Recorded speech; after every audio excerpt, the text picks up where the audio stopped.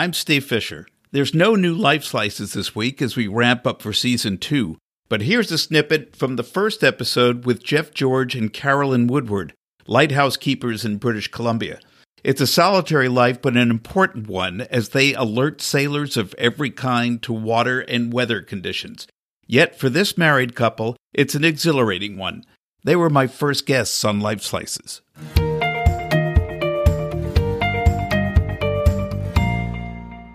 So you have an isolated island that you're on. What kind of creepy things can happen? It just seems like a great setting for ghost stories or monsters. I was just watching a movie, The Giant Behemoth, with a big sea serpent. It's like, I'm guessing you have never seen a sea serpent.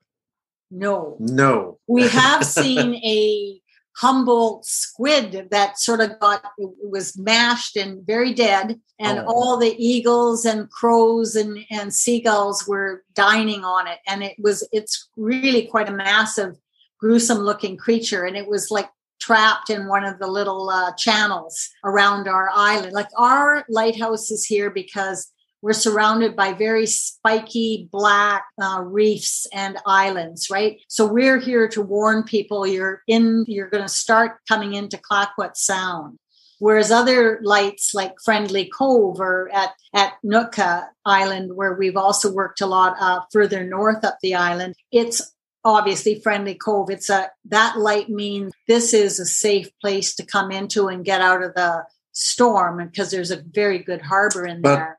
You also want to come in on the inside, obviously. You don't want to be, coming in on the outside. And so we're navigational aids. But yeah, no, I don't think there's been, in terms of more yucky type things, one of the issues is every so often we'll have a dead sea lion or a dead seal that tries to land on our beach. Most times we do our very best to push it back out to sea, because it's an awful thing when they do, especially if you have a dog, which we used to have. And most of the time we've been successful pushing these giant things out. We have to wait for a high tide and then hope it gets taken away.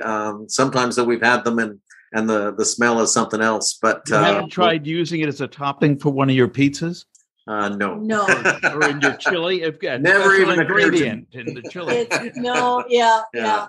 No, some people, lightkeepers included, feel like, there's ghosts everywhere and so forth. But I find when I'm walking alone in the dark, I want to keep my imagination reined in.